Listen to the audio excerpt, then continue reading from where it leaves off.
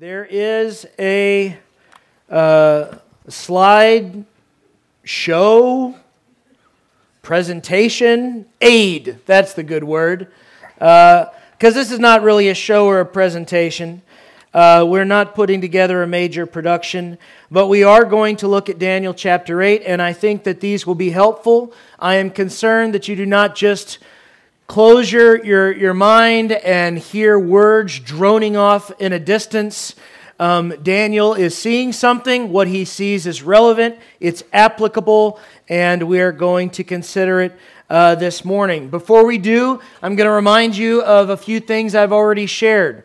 One of them being, we should care about all of this prophecy stuff. You can go to the next slide. Josh is going to have to stay on his toes. Josh may be a prominent person in the sermon this morning. If he falls behind, I will say his name probably 20 times. So he has a copy of the sermon. He should know what he's doing. We'll just all keep our fingers crossed and see how he does. Why is this important? Why should I care about this? First reason, this is the Word of God. This is the Word of God. This is not in here as some random side section. Okay, this is not a side topic in the Bible. There are 16 major prophetical books in the Bible, and that's not counting the book of Revelation. This is the Word of God. We are supposed to consider this. Does that mean we need to be an expert in everything? No. Does that mean we should consider it? Yes. Let's focus now because this is important. The next part, Josh. These are not hard things. Now on the slide I put, it's not that hard, with an emphasis on that hard. It's not that difficult. Here is a passage from 2 Peter chapter 3 where Peter acknowledges that there are hard things in the Bible. And I'll read it to you as best I can see from the screen back there. It says, "Also our beloved brother Paul." Have you ever read some of Paul's letters in the New Testament and thought, man, this stuff seems complicated? Well, Peter agrees with you. He says, "Our beloved brother Paul, according to the wisdom given to him, has written to you." And he says, there are some things that are hard to understand, which untaught and unstable people, were not to be either one of those, either untaught or unstable, but which they twist to their own destruction, as they do also with the rest of Scriptures. He says, "You therefore, don't do that. But beloved, since you know this beforehand, you know there are hard things in the Scriptures, you know there are difficult things, beware lest you also fall from your own steadfastness, being led away in the error of the wicked. Beware, there are people who do wrong things with these passages, but grow in the grace and knowledge of our Lord and Savior Jesus Christ." But don't ignore them. Grow in your understanding of these things. So, it's important, it's not that hard, and finally, these things bring glory to God. Up here is a passage from Isaiah 46, and this is God speaking, comparing himself to all of the false gods that are in the world. And here's what God says, "Remember the former things of old, for I am God, and there is no other. I am God, and there is none like me, declaring the end from the beginning, and from ancient times things which are not yet done, saying, my counsel shall stand, and I will do all my pleasure." One of the ways God distinguishes himself from all the false deities in the world is his ability to speak to future things as if they have already happened. His certainty about what will unfold. A lot of times, you could be mistaken in your understanding of the Christian faith as we preach the gospel and we share very truly, as Tim prayed, that God has done a great deal for us, and He has saved us. He has gone to a cross for us. He has done this out of love for us, and yet we would be mistaken to think that the Bible is about you and I. It's not. This is about God. And when we only pay attention to the parts that seem to, help me and tell me what to do in my life and speak to me and my experience, we are missing the point. This is not about you.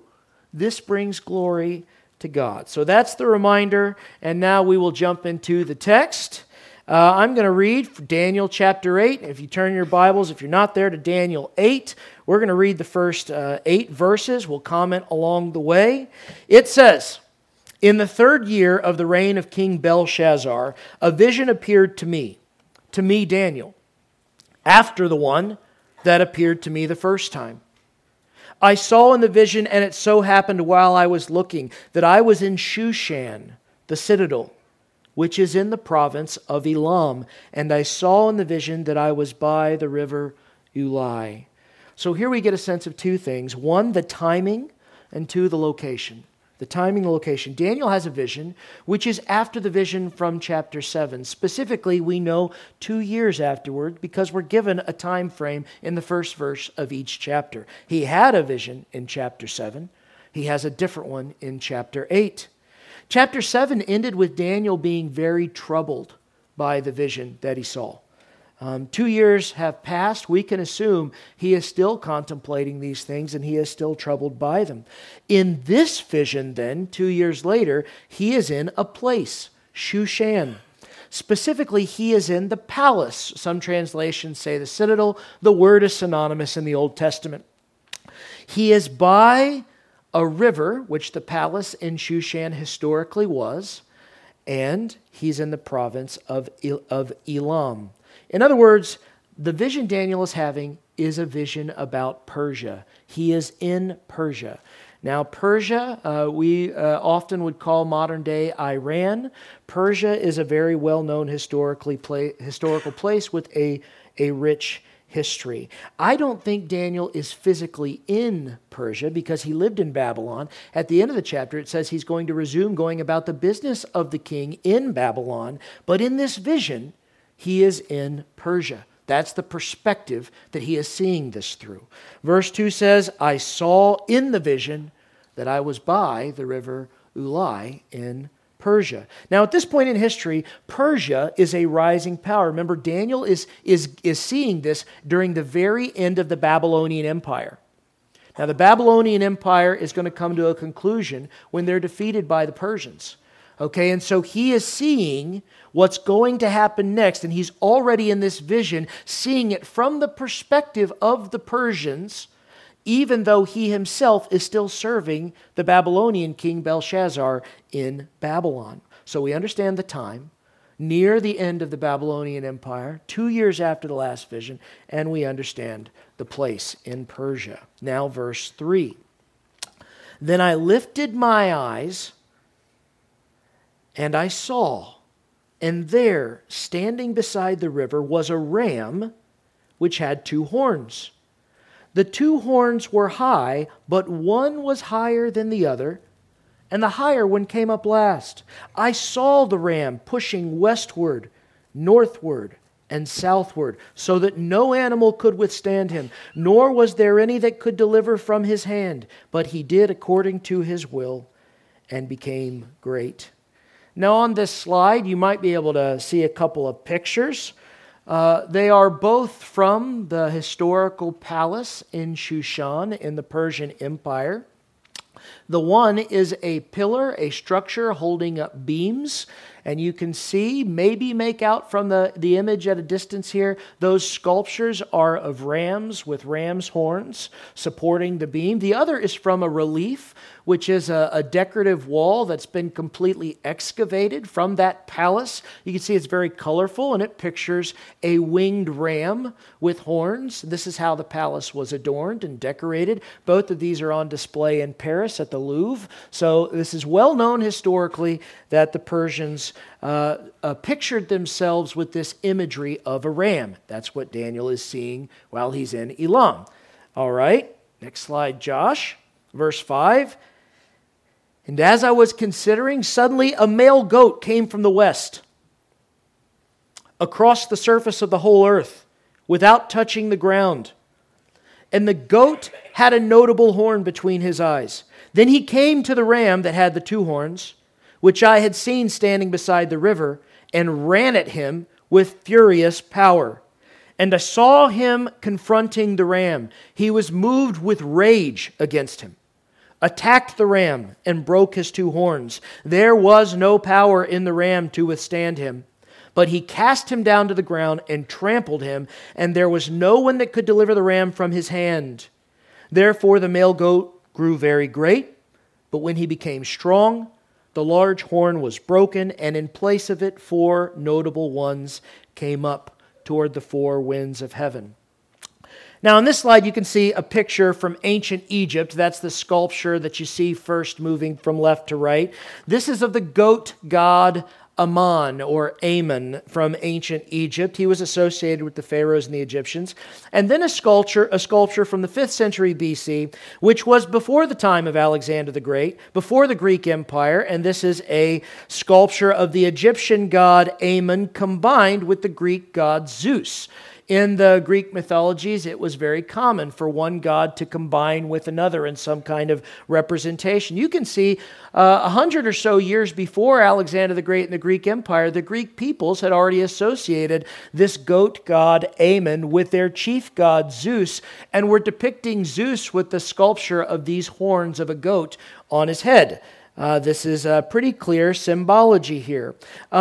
Alexander came to prominence in the 4th century, so sometime after this sculpture was done. And he associated himself with the god Zeus, specifically this representation of Ammon Zeus. There are sculptures of Alexander himself with horns.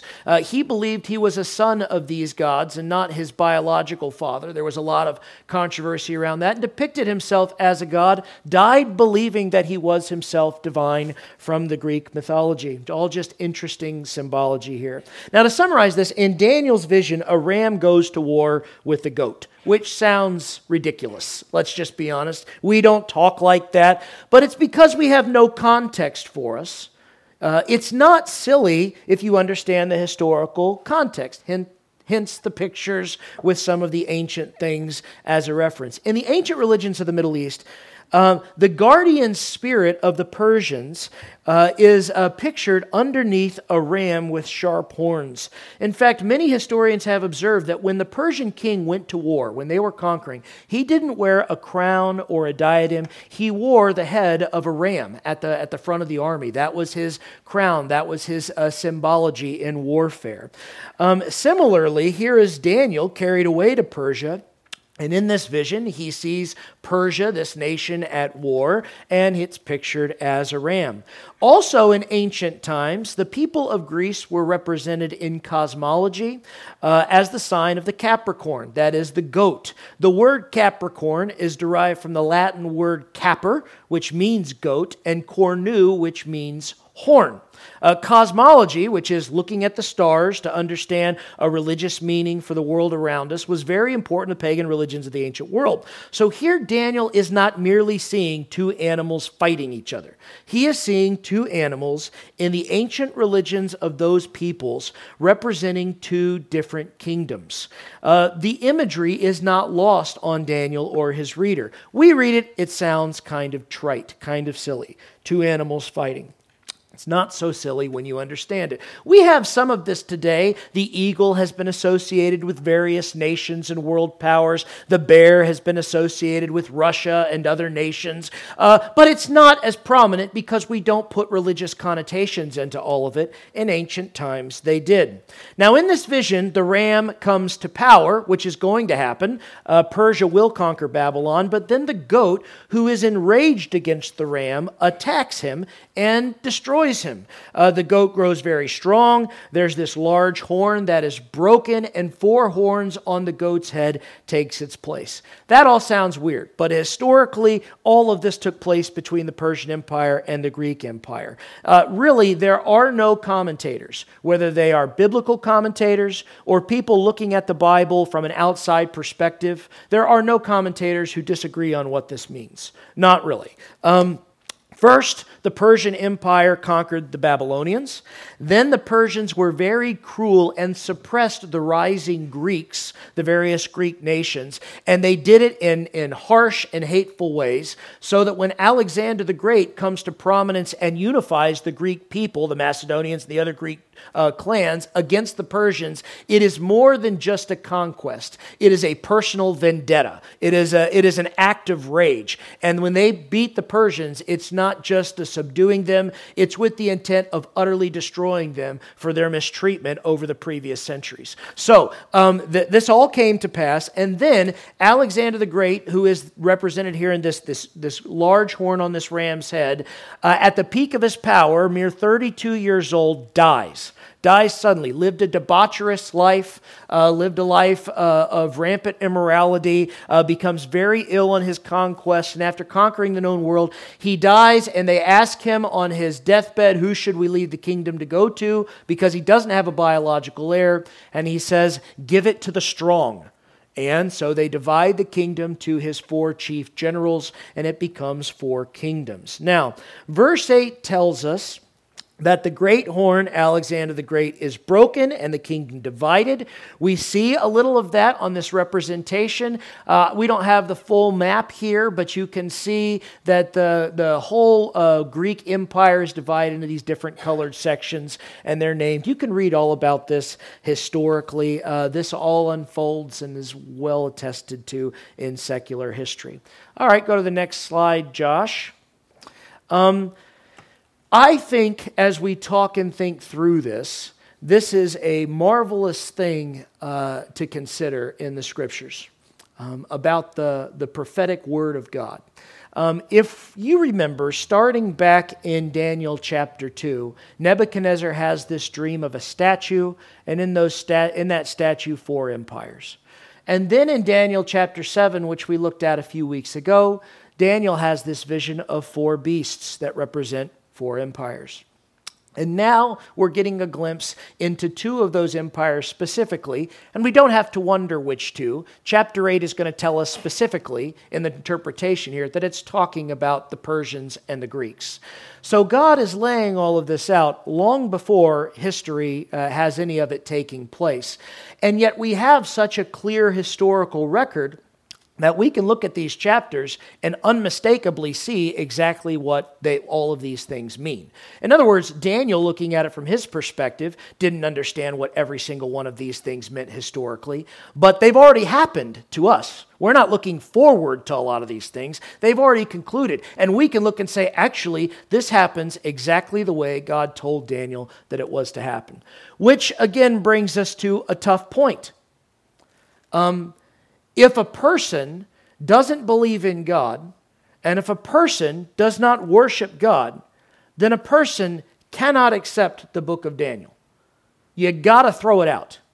Because if you allow that the book of Daniel was written in the time that it claims to be written, by the person it claims to be written, then you're left unmistakably with the God who knows the future, which I'll go back to my Isaiah passage that I read a little bit ago. I am God.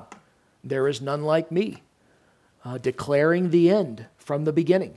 That is who God claims to be. So what you'll find when you read about Daniel, and it won't take you very long to read it, you'll find basically 2 different perspectives. The perspective of those who think Daniel is a forgery, something written fraudulently, very close to the time of Christ, and the perspective of those who say, actually, there's no reason to think that. We don't say that about any other ancient literature from this time period. And the only reason why you're saying it's fraudulent is because you don't want to believe that it was written when it purports to be written. Now, there's lots of evidence that Daniel was written exactly when it was supposed to be written. There's circumstantial evidence. For instance, we know that the Hebrew people took the scriptures very, very seriously. We know that. That's well attested even historically. The emphasis they put on scribal integrity, to where when a scribe copied a page in the Jewish faith, if they messed up one word on that page, the entire volume of what they were writing had to be discarded. Why did they think that? Because it wasn't just a religious tradition. They saw this as the Word of God.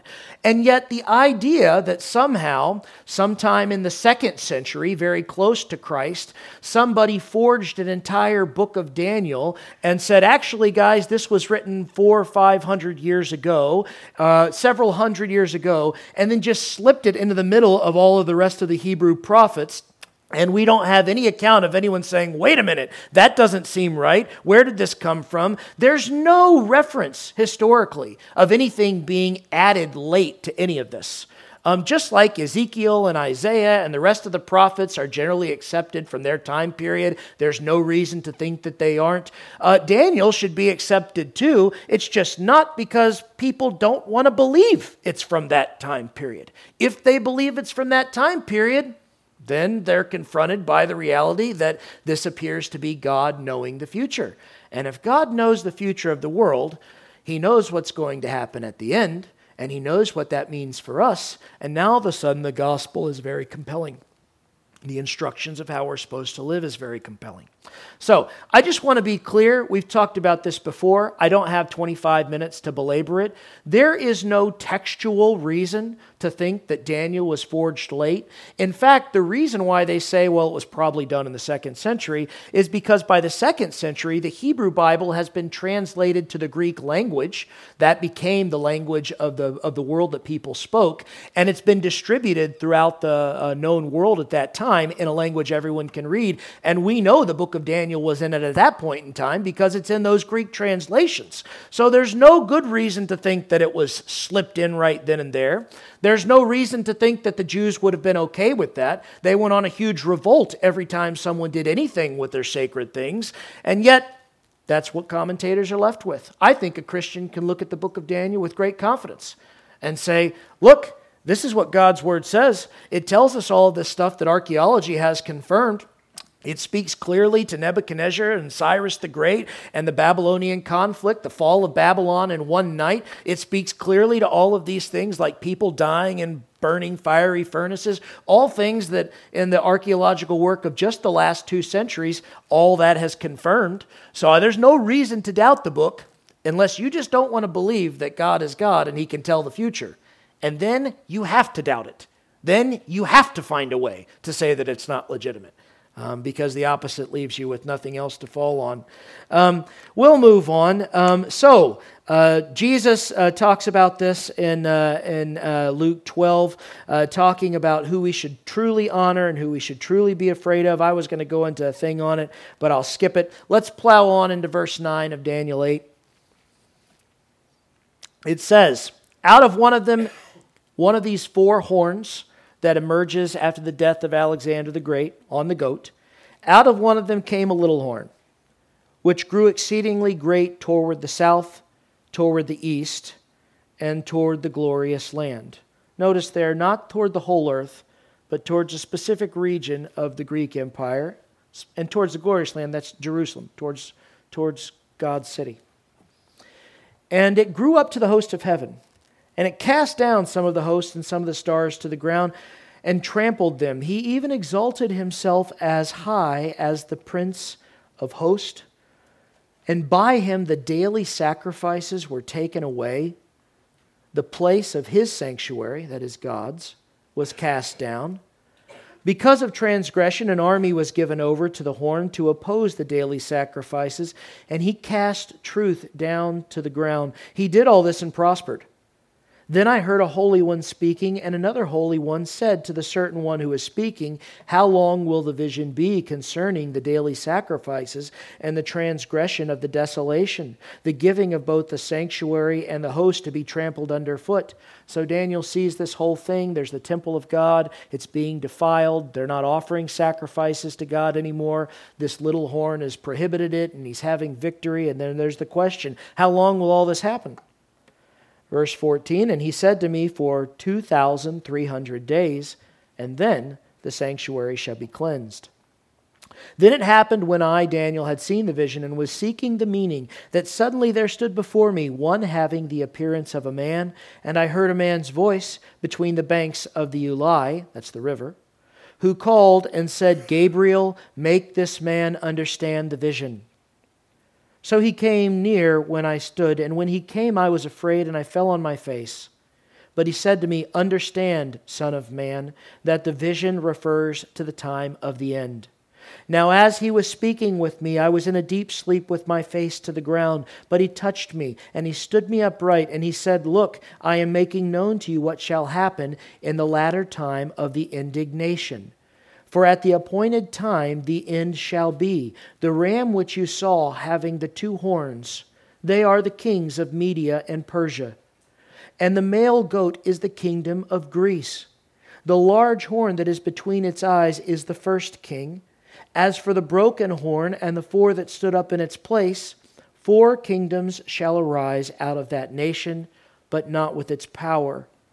And in the latter time of their kingdom, when the transgressors have reached their fullness, a king shall arise having fierce features, who understands sinister schemes.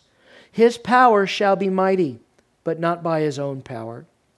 He shall destroy fearfully, and shall prosper and thrive. He shall destroy the mighty and also the holy people. Through his cunning he shall cause deceit to prosper under his rule, and he shall exalt himself in his heart. He shall destroy many in their prosperity. He shall even rise against the prince of princes, but he shall be broken without human means. And the vision of the evenings and the mornings which was told is true. Therefore seal up the vision, for it refers to many days in the future. And I, Daniel, fainted and was sick for days. Afterward I arose and went about the king's business. I was astonished by the vision, but no one understood it. Now, here we could spend as much time as you want, as much time as you've got talking about all these things, but we're going to try to note the 3 main things and move on this morning. The horns all throughout this chapter represent kings. They represent kings. You can go to the next slide, Josh. He fell asleep. But I got him back on track. There we go. He wasn't asleep. He was just really thinking hard about this.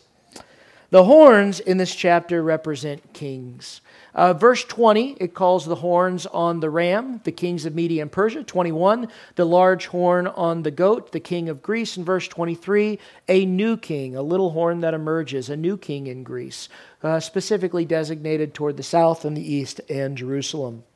First thing we notice, the horns represent kings. Second thing we see in the text. We should note the little horn that we see in Daniel chapter 8 is not the same as the little horn that we saw in Daniel chapter 7. The little horn is different from Daniel chapter 7. There was a little horn in Daniel chapter 7 in the middle of the 4th empire, which is the Roman Empire. In that chapter, the 4th empire was represented by a great and terrible beast. It's not compared to an animal. And that beast has 10 horns. And 3 of those horns are supplanted by one little horn that comes to rule in that 4th empire. That's very different from what we're reading here in Daniel chapter 8. Here we have a little horn that emerges as one of the 4 horns on this Grecian goat, this empire here. And this horn doesn't supplant any of the others. It doesn't come from a conglomerate of 10 kings. And we're told specifically that it's Greek. And in chapter 7, when we saw the picture that represented Greek of a beast, it wasn't the 4th beast. It was this leopard, picturing the speed at which Alexander the Great conquered the world, and it had 4 heads representing the 4 kingdoms that the empire was divided up into. So this is talking about a different figure. The little horn of chapter 7 that arises in the 4th world empire is going to be the Antichrist that the Bible says so much about. It will be a real person, a person future to us. But the little horn of chapter 7 is a historical person named Antiochus Epiphanes. Antiochus Epiphanes is a well-known figure in history. He was just what this purports to be, a Greek ruler who came out of one of the 4 kingdoms that were divided up after Alexander the Great died. He conquered Jerusalem, and he was cruel to the people of God there. He made himself a god. Those little coins that you see on the picture there, those are coins that he had minted to celebrate himself. The inscription says, King Antiochus, God manifest. He made himself God.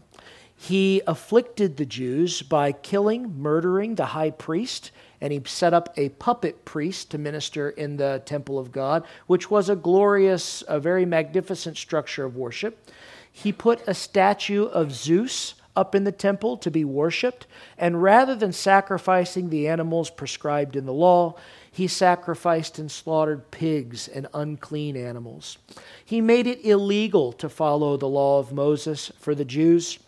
If you circumcised your son as you were told to, you could be killed, and your son could be killed. So he sought to afflict God's people more than just economically, more than just as puppets in his empire, but spiritually. He literally raised himself up in the place of God.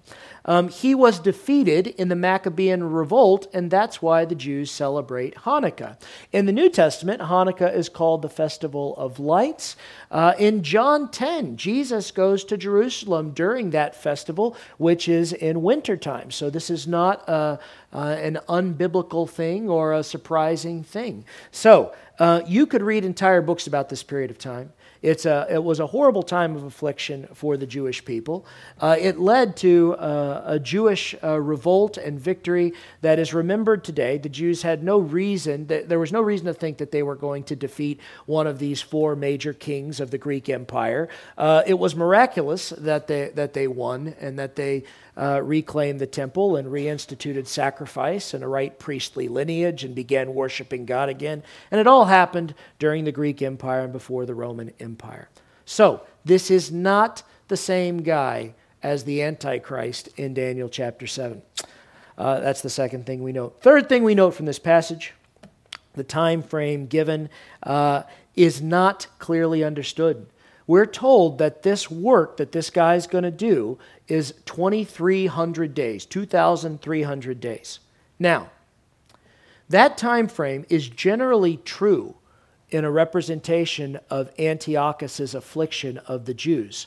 But we lack the historical exact dates to be able to pinpoint them. In other words, archaeology, human secular history doesn't give us the specific dates of the beginning and the ends of some of these things. So, is the time period applicable of 2,300 days? Yes, the best guess is that the time period begins in 171 BC when the high priest who was ministering in the temple was murdered by Antiochus and a false priest was set up, and then ending in 164 BC when Antiochus is killed, and that's the end of his tyrannical rule over Jerusalem. Now, that fits the 2,300-day time period that Daniel is given here supernaturally, but we don't know the exact dates of the murder of the high priest. We know the year. We know he was murdered in this year, and Antiochus fell in battle in this year. So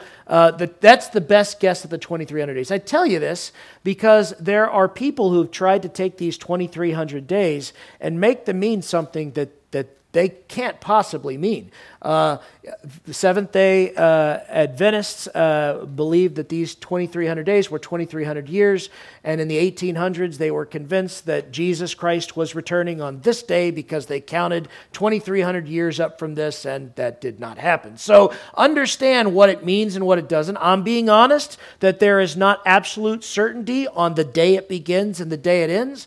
That's not a problem with God's record.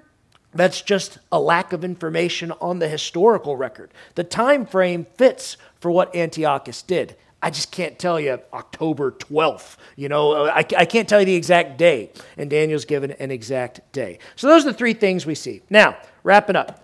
Next slide, Josh. Finally, I'm going to point out that there is something going on in verse 25 where the angel Gabriel is speaking of this little horn, Antiochus Epiphanes. He's talking about Antiochus Epiphanes, but probably also foreshadowing the Antichrist who will come at the end of the world before Jesus' return. In verse 25 it says, "Through his cunning he shall cause deceit to prosper under his rule. He shall exalt himself in his heart. He shall destroy many in their prosperity. He shall even rise against the prince of princes." That's a reference to Christ. "But he shall be broken without human means." In other words, divinely judged. Sometimes in the Bible, we find that a prophecy can have two meanings, or I should say, it can refer to two different things at the same time. Often when we see this, there is a primary meaning, while also foreshadowing something else.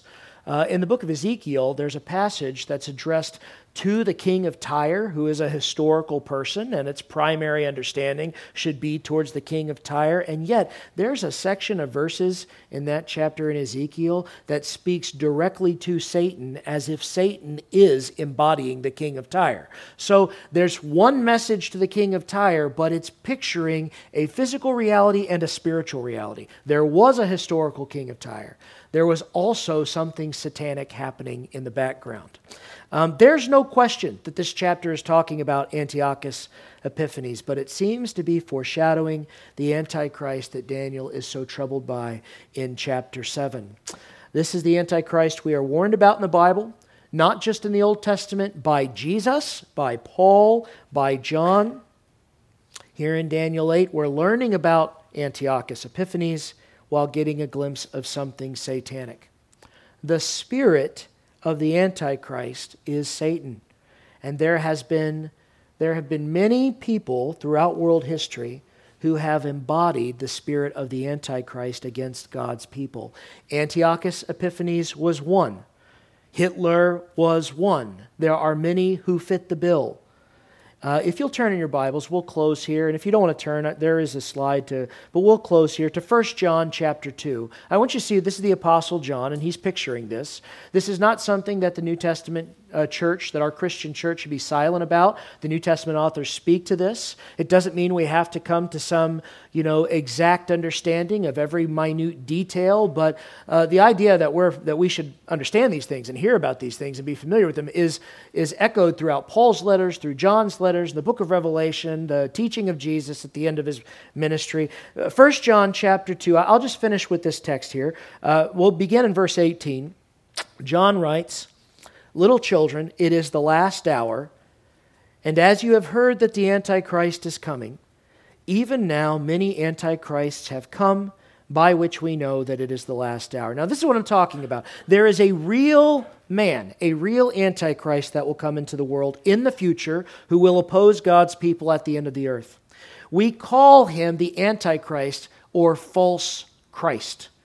Anti does not necessarily mean against, false. Now, he will be against, but in the sense that he will manifest himself as a Messiah, as God, as the chosen of God.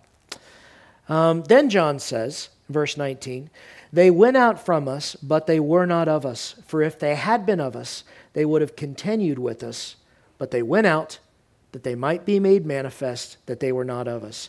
Here John is saying that we should not be completely shocked when people leave the faith to follow the spirit of Satan at work in the world. This will happen, and it does happen. The Spirit of God is not the only spiritual force at work in the world. The spirit of Satan is real. It produces false Christs, false messiahs, and it produces false Christians. And though this is sad, it should not shock us. That's what John is saying. That's why he's talking about the Antichrist in the same message where he's talking about those who have left and abandoned the faith. Some people will make a profession of faith. They will say, "Jesus is my Lord." Then they will stop serving Jesus. They will turn away from that profession of faith. They will reorganize their lives around their own agendas. This is the spirit of the Antichrist, a rejection of God and his Messiah in favor of self-worship. The last section from John, if you'll skip to verses 22 and 23, you can read what's in between, but for our purposes, this is where he picks up this theme again. John asks, "Who is a liar but he who denies that Jesus is the Christ? He is Antichrist who denies the Father and the Son. Whoever denies the Son does not have the Father either. He who acknowledges the Son has the Father also." And so we run straight into the deepest and most important challenge of our human lives. What do we make of Jesus? What do we make of Jesus?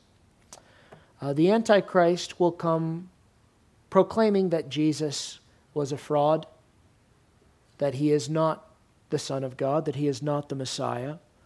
He is not what he claimed to be, and he will purport himself to be those things. He will do so in a cataclysmic time for the world. People will be ready for a Messiah, ready for something divine to save them from what they are experiencing, both naturally and supernaturally on our planet. And he will purport himself to be that Savior in rejection of Jesus. What do you make of Jesus?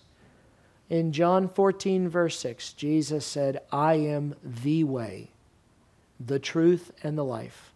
No one comes to the Father except through me. There is something exclusive in Jesus' claims about himself. C.S. Lewis, the author who wrote the Chronicles of Narnia, great intellectual from Great Britain and well acclaimed, he's known for making the argument that when we look at Jesus, we must see one of three things.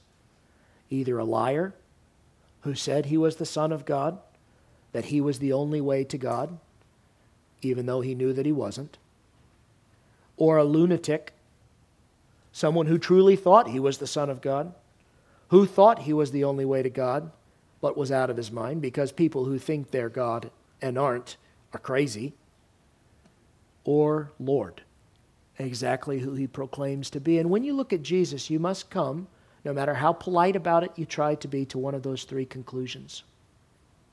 Either this is a lie, or Jesus is Lord. You're not left with any other option. Now here in the book of Daniel, we get this picture of this false Christ, foreshadowing another false Christ. And in chapter 9, as Daniel continues to wrestle with these things, we will learn more about Jesus and his coming. Daniel is very troubled by these things. God does not leave Daniel infinitely troubled by these things. But in chapter 9, as Daniel prays and he pleads with God, God lays out a plan for Jesus, which is beautiful and marvelous, and which I hope you'll join me in celebrating in the weeks to come. Let's close with the word of prayer, and we'll observe the Lord's Supper together. Father, thank you for your word. Thank you for your great faithfulness, and I pray that it will be settled in our hearts forever exactly who your Son Jesus is. That we will not step out onto eternity with some false or vain hope that our own good deeds, that our own righteousness is enough to see us through to whatever comes next, but that with confidence we will know what's next because you have told us. And we will be prepared by faith, receiving forgiveness for our sins and the promise of an inheritance in your kingdom. And that when Jesus Christ returns, we will be celebrating the glory of what we are seeing unfolding finally in front of long awaiting eyes, rather than trembling as though a judge has come to the earth to reckon us to our final judgment. Help us to love you, to see freedom in knowing you, to be grateful for our position as sons and daughters of your kingdom. It's in Jesus' name that I pray. Amen.